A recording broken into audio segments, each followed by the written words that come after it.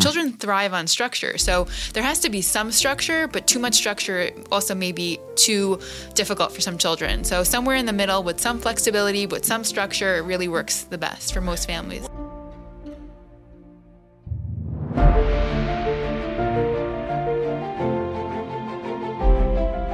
Welcome back to another episode of Parenting the Jews Next Door. My name is Rabbi Yair Menshel. I'm a parenting coach and an educator and a parent of children just like you who are all on the journey of the best possible way to raise our children to be passionate and committed Jews. In this episode, we are going to be doing a little bit of a different Pre-Pesach episode where we don't focus as much on the Seder or, Seder night, but on the Seder in terms of routine.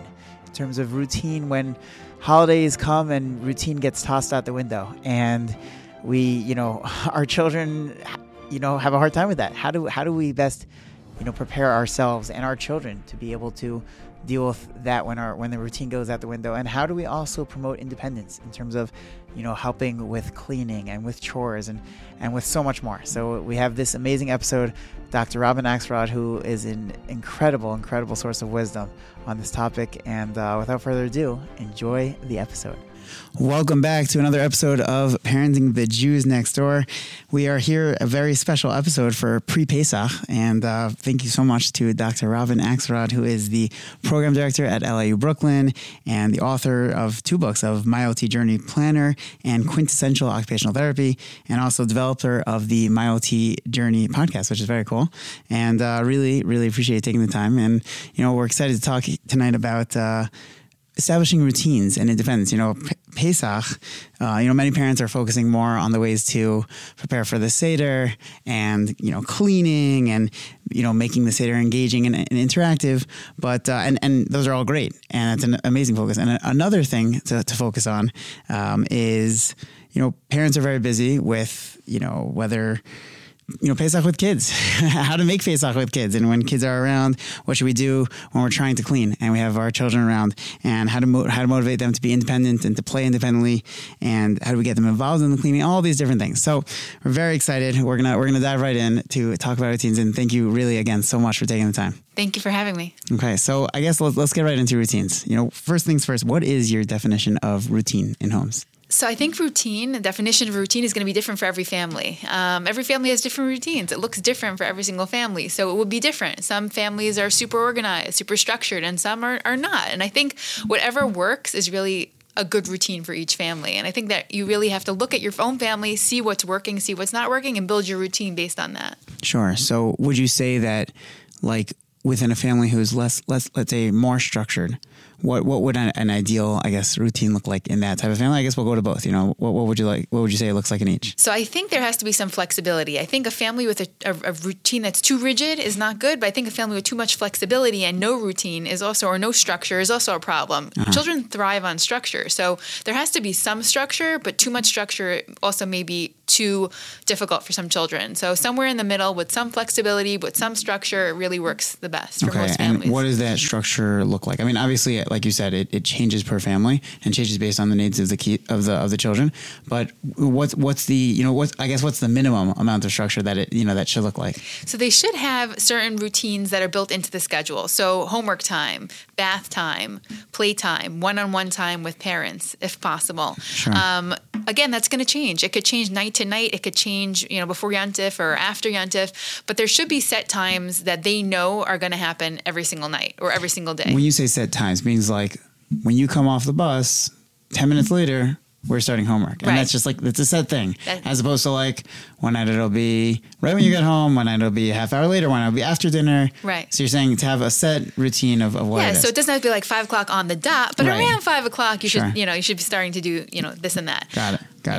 I guess, and let's look at the other type, when it's not a family is not as structured. Right. So that's difficult. A lot of times that's where the family training and the parent training comes in, sort of, explaining to parents that children really do well with structure and the parents may not even realize that their families, or their schedule is not structured, and that may be a conversation too. But building some basic sets of structure, which may be hard for that parent, is important. So again, it wouldn't be as rigid or as scheduled, but in general, these are the times that you're going to have at night. You're going to have, bath time, you're going to have meal time, you're going to have homework time with some flexibility, but with a time, within the half hour of getting off the bus, you're going to be starting your homework, and then you're going to be having dinner, and then you're going to be bathing.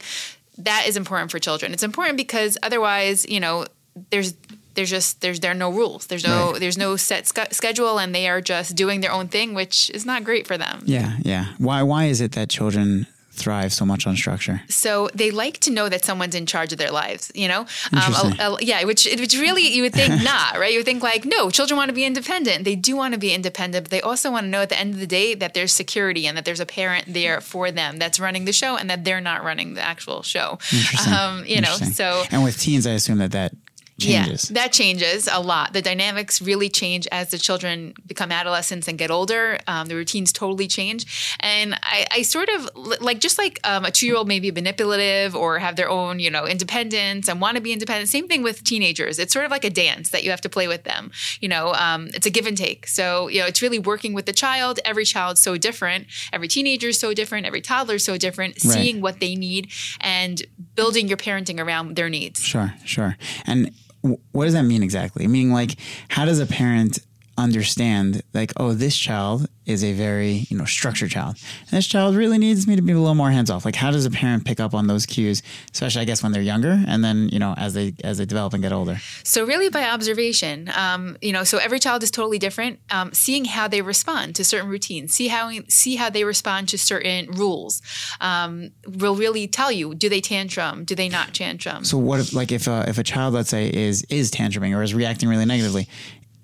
Sometimes a parent might just react by saying, well, no, like this is the structure. So at what point does a parent say, okay, this is really not working? Right. Or do we, at what point do they say, I should keep pushing? Or no, this is no go? So there needs to be some flexibility. Really, I think understanding yourself as a parent and being self-aware as a parent comes before that. First, you have to be aware of yourself, how you react in certain situations, because that definitely feeds off into the kids. If a child feels that you're stressed or you're anxious or what they're doing is making you anxious or stressed, that may feed into that and they may just do more defiant behavior. So really understanding yourself, understanding how you respond to them is the first step. Okay. After that, you could sort of pick apart, how they're responding, why they're responding. Was there something that happened that made them upset or that made them act out? Is it a sensory issue that they're having a hard time with a certain activity or a certain type of structure? And then from there, you can understand the child better. Totally. So I guess, as we, as we're doing this, pre-Pesach, and this will be aired before Pesach. So, Pesach, or any holiday really, brings a lot of busyness, especially Pesach. And, how do we maintain routine when things like that come along? I mean, there's the pre-Pesach busyness, and then even like Chol Hamoed, like we're not necessarily going to have bath time at the same time because we might not even be home for like 3 hours till the time we usually take a bath. So that's like, I feel like pre-Pesach is in certain ways throws the routine a little bit, and then like the actual Chag and Chol Hamoed especially throws routine. So what do we do? How do we maintain the routine, or should we be maintaining routine during those times? Right. So again, like as a parent, you have to give yourself some leeway, right? You can't be hard on yourself and saying, my kids are acting out, they're so tired, they're so hyper, they're this and that, because before Pesach, during Pesach, and after Pesach is a very hectic time from family. Very, very hectic. So the first thing is really setting a schedule as a parent of what needs to get done so that you're organized going into Pesach with a schedule. I need to do this week. I need to do that this week. I need to go shopping. I need to clean this room, that room, whatever it may be. Set yourself a guidebook of what you're going to do in what time frame. So what needs to get done before Pesach. And don't cram it all together, because we know that cramming leads to stress. Stress leads to, difficult times with the children. So really schedule whatever your pre-Pesach looks like so that you have enough time to get things done, even with, sick children or other appointments, things that may come up. Sure. So that's the first thing. Set yourself up with a schedule of what needs to get done. The second thing is really about expectations. Don't have these high expectations, right? You're going to do your best. You're going to try your hardest.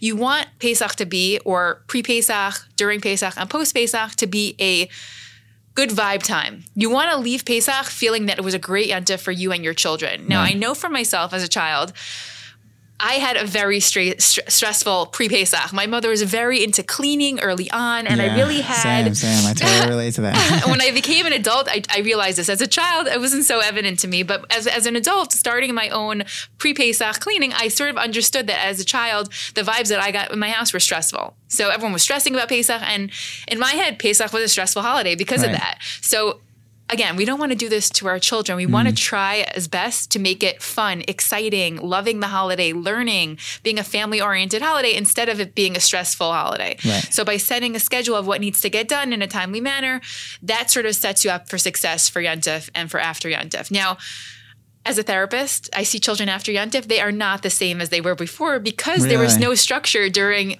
pre and Yontifs. But that is totally normal, normal and understandable. When so you say they're not the same, what does that mean? They're hyper. They're tired. They were lacking structure in school, playgroup, or being some type of structured environment for about 3 weeks, a really long time. Yeah. And when they're lacking that, they're used to being home, sometimes, doing their own thing, not learning as much and, getting what they want sometimes just because everyone's busy. Right. And they come back to school and it's like, okay, back to learning, back to structure, but they had 3 weeks of no structure. So it's a hard transition. Yeah. But again, it's totally normal, right? You think about, when you go on vacation, right? So you're on vacation mode. And when you come back to work after vacation, it's super hard to get back into routine.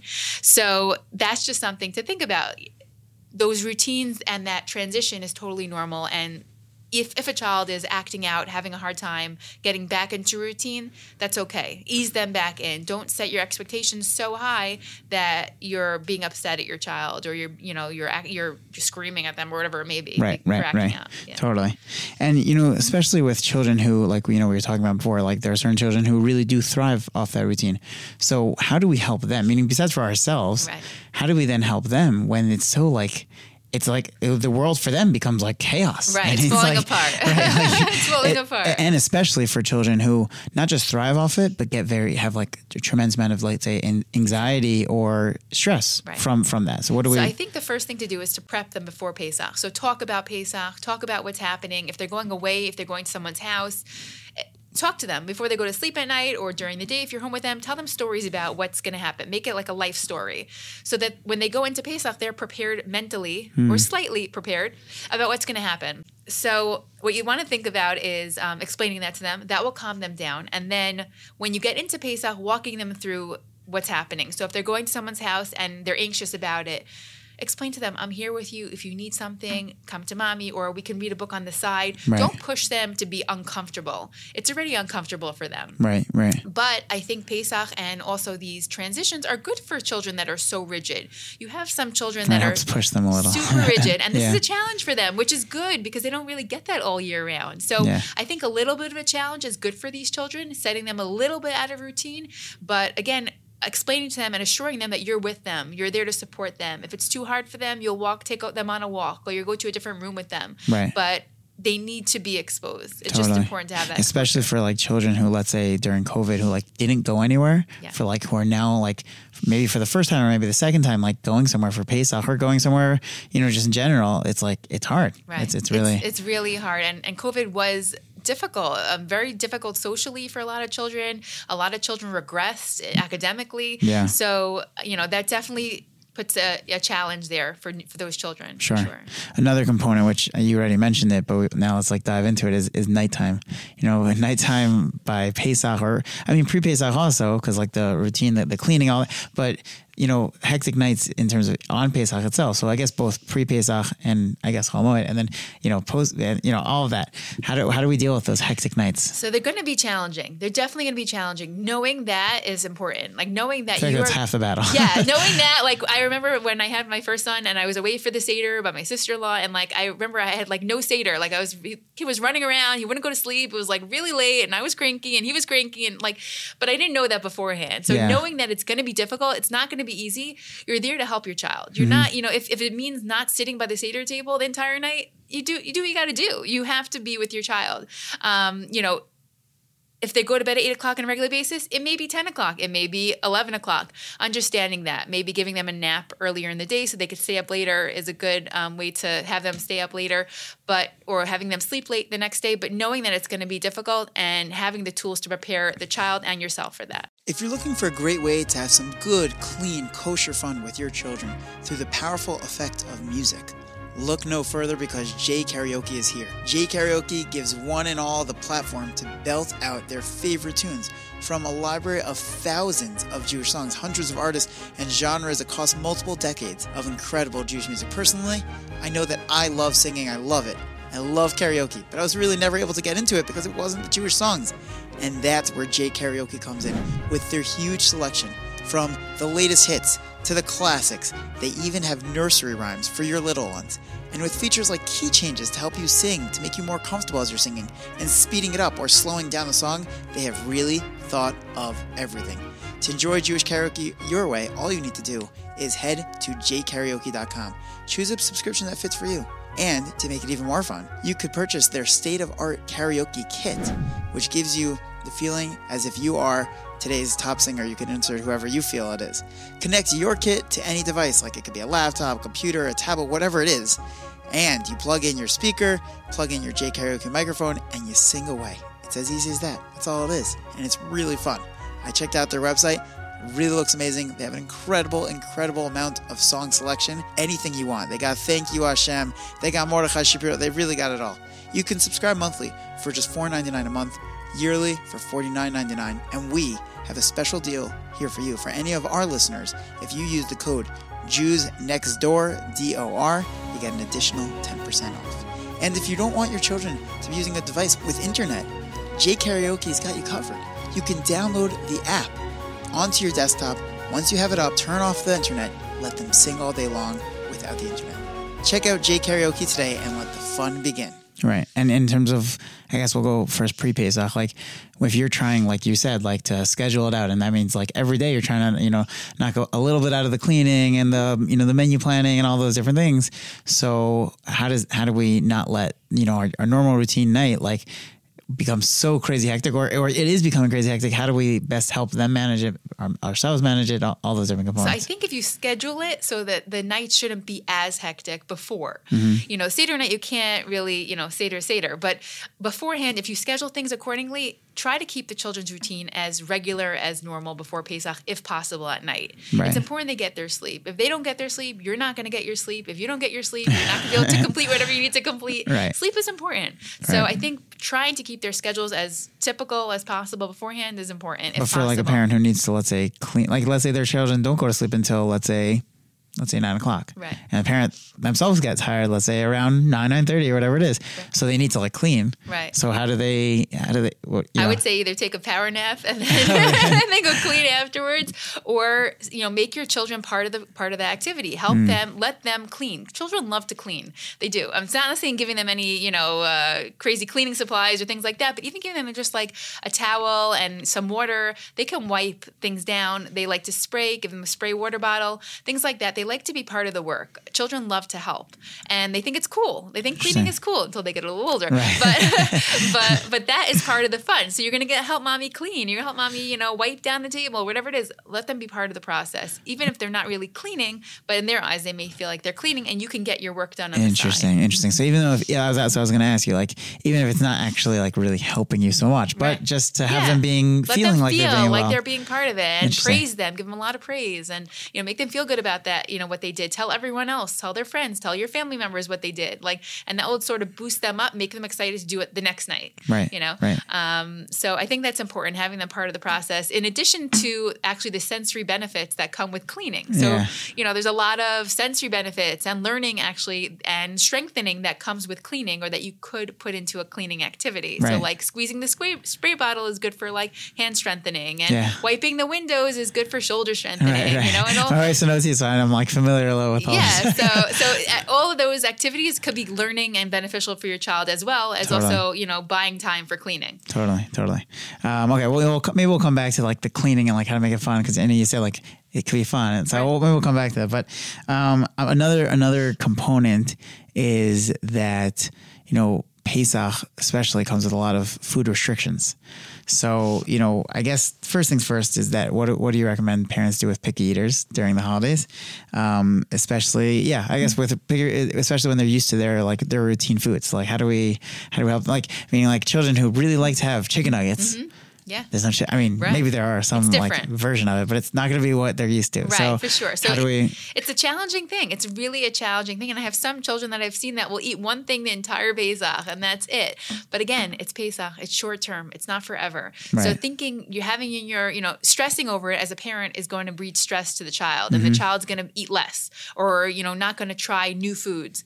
If you introduce new foods, they have potential of trying it. But if you're stressed about it and you're forceful, they're not going to want to try it. So how do you introduce new foods in a non-stressful way? So you can make it fun. You can make so it what does that fun. mean? Making smiley faces with the different Cheerios that come out for Pesach, or having them take a small, teeny bite, like just a small bite to taste it, and they may like it. They may continue eating more, or seeing other people eat it, other siblings, family members trying different foods.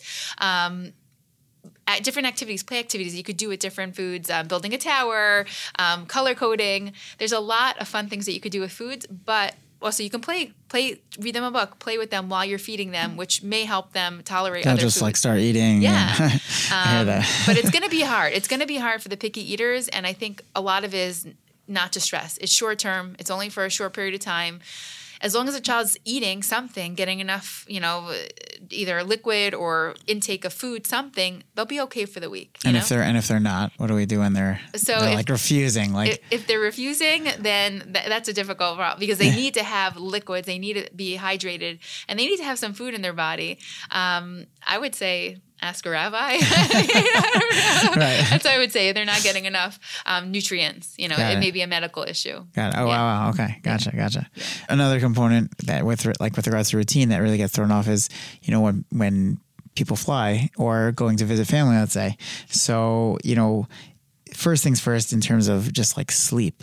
Like everyone's sleep schedule gets so rocked, Right. like in a crazy, crazy way. So like, how can we make it easier? Are there things that we can do? I mean, I know like you're saying like, no going in, it's hard. Okay. So, and then once we know that though, what do we do? So I think as parents, if possible, if your child naps, take a nap during that time. It may not be like the easiest thing because you may want to go sightseeing, if you're in Israel or whatever it may be, wherever you are, you may want to do things during that time. But if they're napping, take a nap with them so that at least you're getting your sleep while they're getting their sleep. Right. If they're sleeping and you're not, it's going to be really hard for you when they wake up. They're going to be full of energy and you're going to be zonked, So to best cope with them during these hectic times, it's really important for you to get your sleep. So I think trying to stick to their schedule is important, and also making sure that you're not doing too much and that they have time to sleep and they have time for their naps. Because I know some parents have like a schedule, an agenda, they want to get things done, they want to do things, but their children really need sleep because the nights are hectic.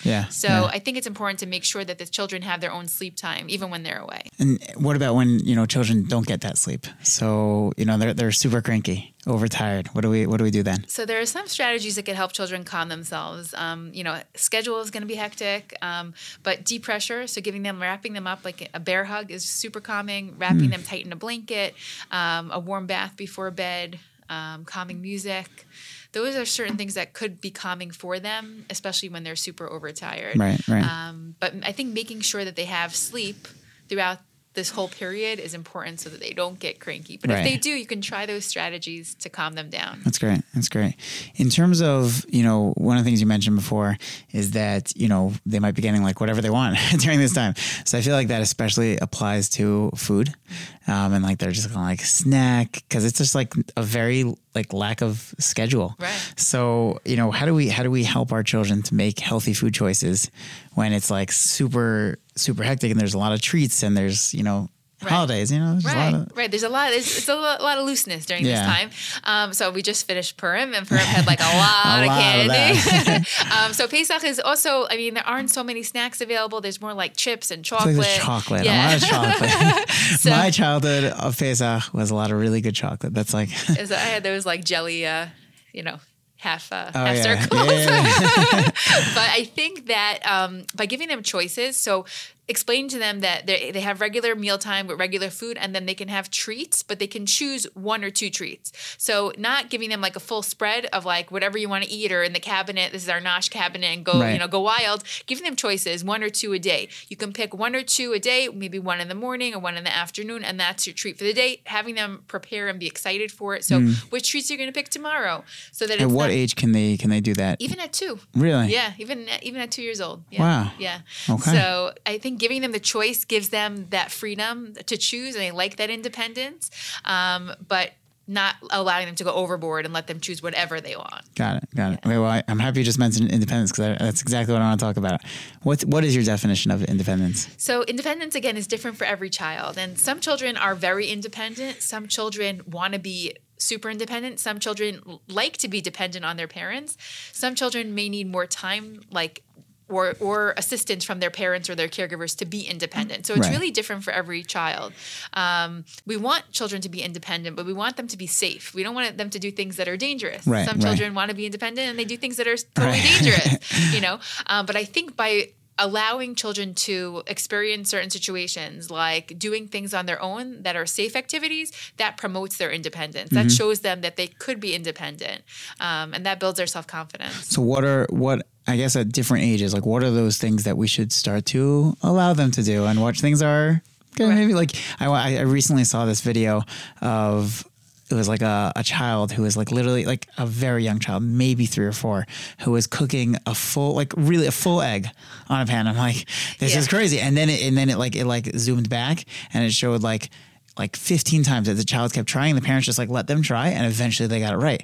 So I'm like, how is that like what we should be doing? Safe. That is not safe. No cooking at 3 to 4 years of age. But what the basic, like from the early on, right? The first sort of thing that kids can do, feed themselves, right? So I would say like at a year, finger foods, and then utensils, feeding themselves with utensils. Even if they make a huge mess, it's important for them to learn that they can be independent with that. After that goes dressing.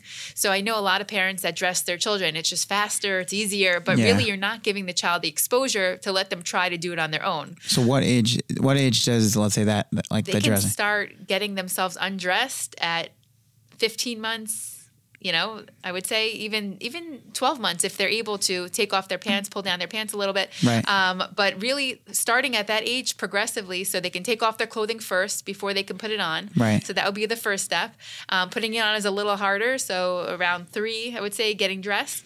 But then other things around the house. So helping out, throwing things in the garbage, let's say, cleaning up, giving cleaning tasks, but also organizing tasks of organize your backpack after you did your schoolwork, put it away, put away your clothing, things like that, progressively. All the tasks that they do, brushing their teeth, start early, let them, you can help them holding their hand with yours, and then they should be doing it on their own at about 3, And what about like those times when a child asks you, like before bed, they're tired, like, can you put my pajamas on, or can you help me brush my teeth tonight? Like, so how do you, should you say yes? Should you be like, no, like you really need to learn the dependency? Like, right. So basically if it's a one-time thing, if they can do it and they know they can do it and they're just tired or whatever it may be, or they want some TLC, that's fine for one. But if they need to learn the task, you really should give them that exposure. Many times children have a hard time doing it, will ask for help because they know it's hard for them.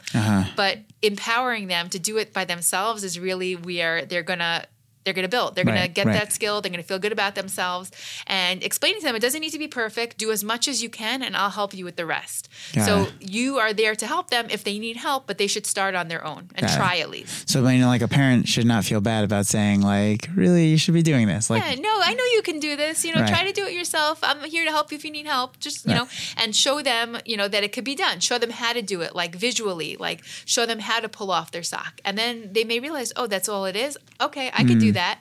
Or even hold their finger and do it with them. That's a great point. And when you show it to them, you're like, oh, it's not as crazy as I thought it was. Like, it becomes doable. That's a very good point. And then I guess how would that apply to older children? Meaning, how do we promote independence with older children? So I think of it, a lot of it is self-confidence. The older children, a lot of them want to be independent, almost sometimes too independent. Yeah. But the ones that don't are usually afraid, or they have low self-confidence. They're not sure that they could do it, that they'll succeed. So building up their self-confidence is really where it's at. And then again, showing them that they could do it, and praising them when they do it, and sharing it with everyone that they did, look what he did, and making it a big deal. Is that the way to build up their self-confidence? Yeah.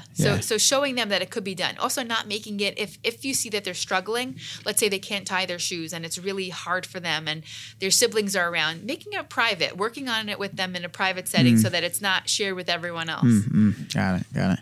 Okay. So, we were talking before about like, kind of like, it's normal for them to be a part of things. So like chores. Do you recommend chores?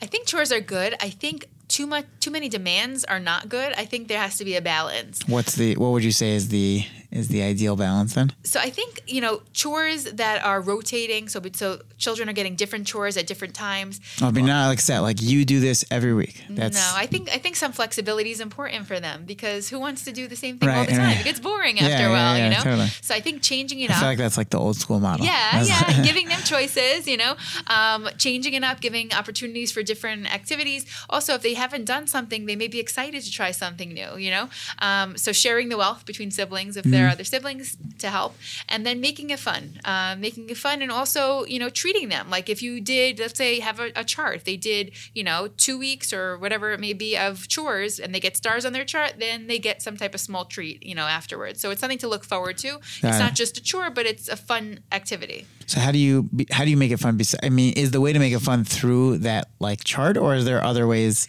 to make it more like, I guess, intrinsically fun? I think music is important. So if you have music on in your house, so that makes it more fun. I think also if everyone's doing it, gotta have that Erev Shabbos playlist. It's a big deal. So I hold strongly with that. It changes the whole vibe of the house. Totally. So music is really amazing in terms of motivating children. Also, if they see that the other siblings are doing it, they're more inclined to do it, and they'll feel part of the group. It'll be a family activity that they're doing together, and that builds good vibes, good family vibes. So I think that builds a lot of fun. But also, they can try their own techniques. So let's say, you're showing them how to do something and they want to try a different way. Okay, great, try it. Let's see, letting them feel out how to do it on their own is really, important.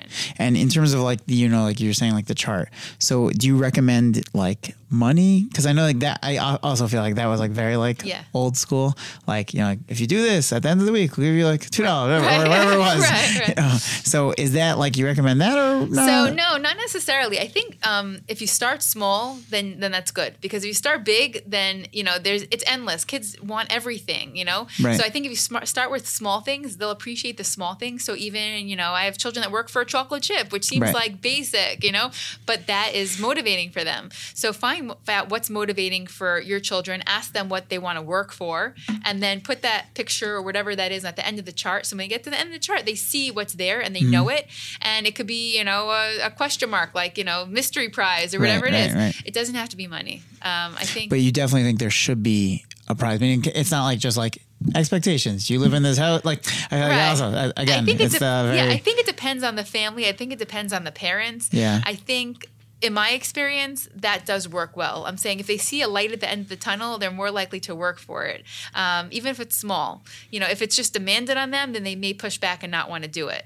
So I think if it's encouraged and this is your activity for the week and there's some flex in it, that there's opportunity for different activities each week, it's not so regimented and so rigid that children will partake in it. They won't fight back. And the only thing that I wonder with that is like, how do we maintain the balance of them not being like, well, every time you ask them to do something, it's like, oh, well, what am I going to get? Am I getting a chocolate chip? Am I getting that prize? Or because then how does that Meaning, because you don't want it to then... No. So you have to build up to it. It can't be like a day-to-day thing. It needs to be like a schedule, you know, and everyone has to be on that schedule. So some families do like, if everyone stays on their chores, then everyone can get a prize. And but I'm saying, what if it's like a one-off? Like, it's not within the chores. It's just like, oh, can you help me clean out this? Oh, yeah. You know? So they're like, wait, what am I getting? No, so set the rules. The rules are, we have the prize chart and, you know, and I need your help right now with this. But if you do your chores, we'll get that prize. So redirecting them and sort of explaining to them that, you know, there's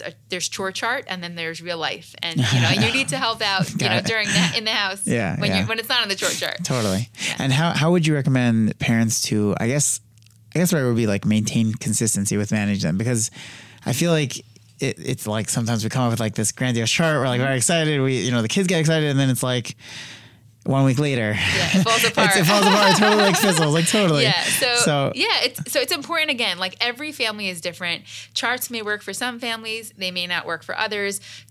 Flexibility within the chores may work for some families. It may not work for others. Mm-hmm. You have to try it out and see what works for your family. Totally.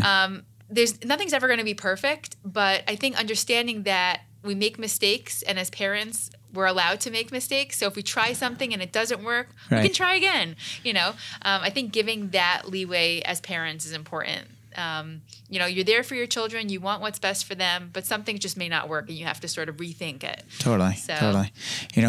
When you were just saying, like, we have to, like, sometimes rethink it. So, like, I feel like in the kitchen, having children in the kitchen can sometimes be like, it could be like a love-hate thing. It's like, on the one hand, it's like, oh, this is so beautiful, making challah with my children or baking with my children. And it's like this amazing, like, very, like, serene, setting.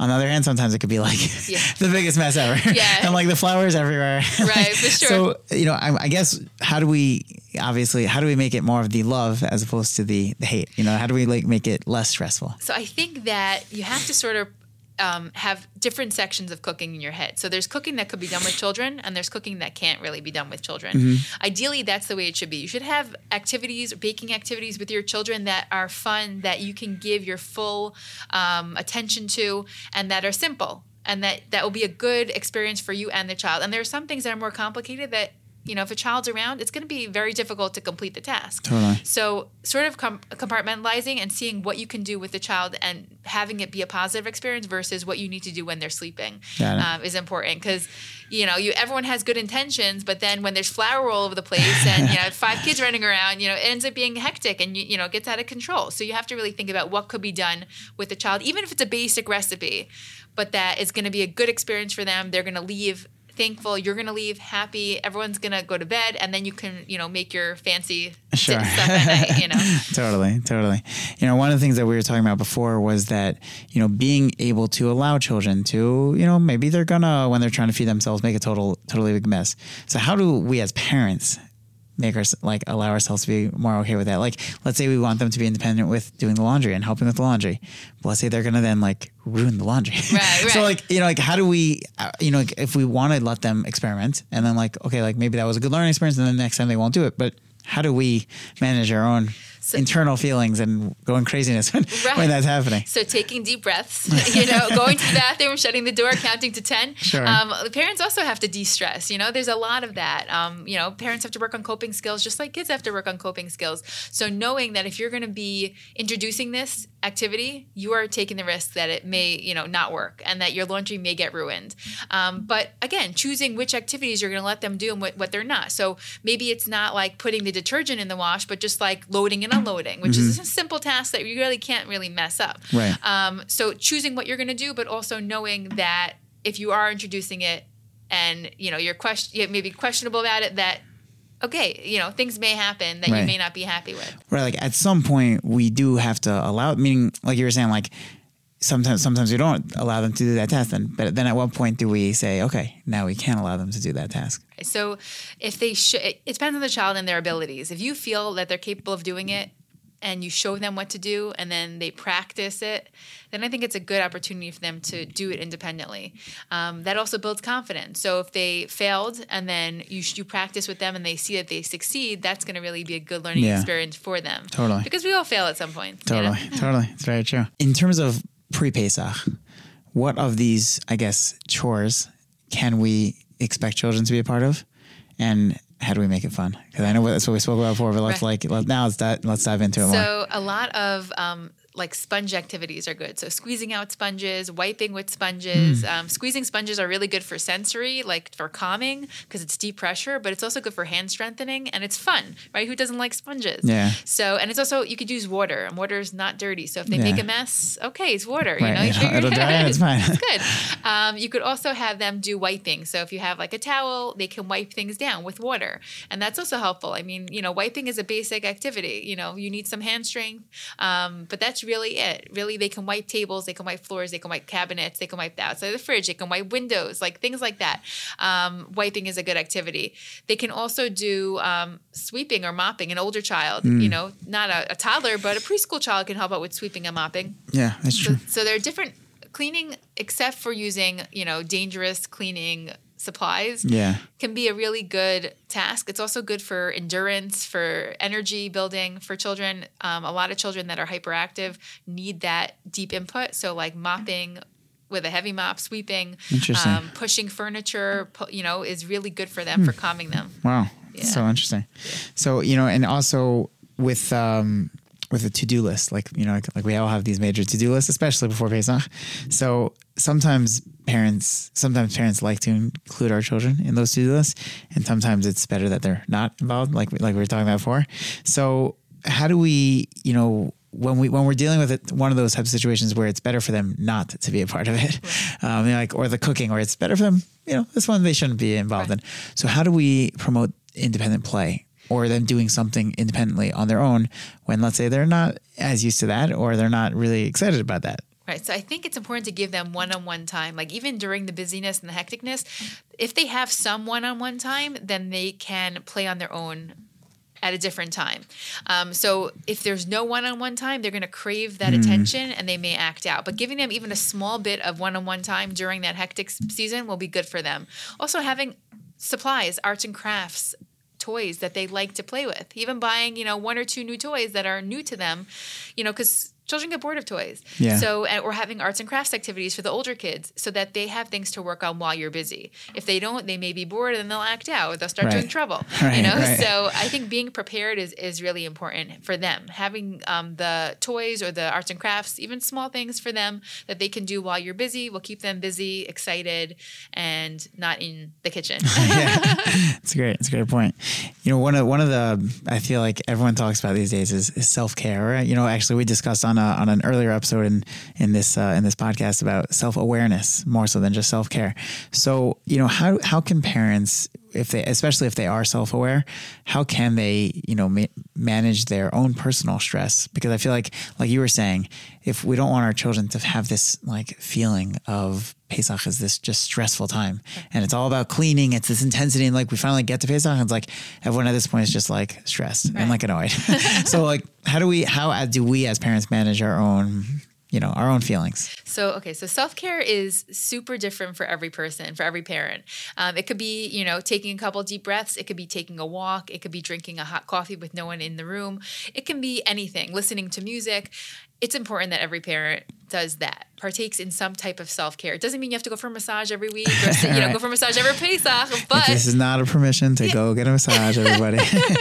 But it means that you're taking care of yourself, because if you can't take care of yourself, how are you going to take care of everyone else? Totally. And it's really important. Again, childhood, that would never fly in my house. You had to work till the last minute right before Pesach. There was no, taking care of yourself.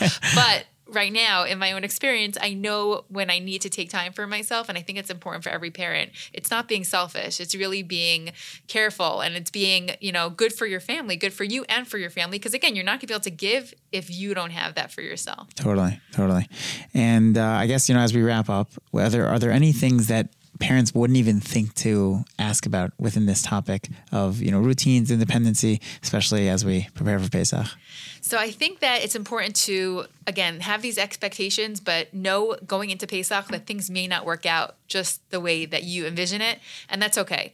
So, Pesach is Pesach. It's beautiful. It should be a nice holiday, but again, it's difficult. It's difficult for everyone. No matter how much you prepare, no matter how much you take care of yourself or all of that, it's going to be hard. But knowing that it's a week and then it's back to routine, enjoy it, enjoy your kids, sit with them, take time with them, play with them, learn with them, teach them, and then it'll be over before you know it. So it is a very stressful, difficult time for parents, but also a time where they can grow, get closer to their children, spend time with them, and really enjoy, and also give them memories that they'll remember, good memories. So make it a positive experience. Try to make it as positive as you can, but it's going to be different for every person, and that's okay. Yeah. That's okay. Amazing. Thank you so much. This is so many amazing tips, really practical things for all parents to really get ready for Pesach in the best possible way, and really thank you for taking the time. It was a pleasure. Thank you. Thank you so much for listening to another episode of this Pre-Pesach series. This was really an incredible episode. I found this to be so insightful, so helpful. I loved the idea of making cleaning fun and the specific examples like sponges and, wiping things and all the different helpful components of it, the strengthening endurance and all these different components. It was really super insightful, and I'd really love to hear what you gained out of it. So visit us at genoff.org, comment on the episode, call our hotline, and follow us on Instagram, comment on the episode. I'd love to interact with you. Follow us on Instagram at Parenting the Jews Next Door, on Twitter at Yair Menshel, and join us again next week as we work together to parent the Jews next door on another Pre-Pesach episode.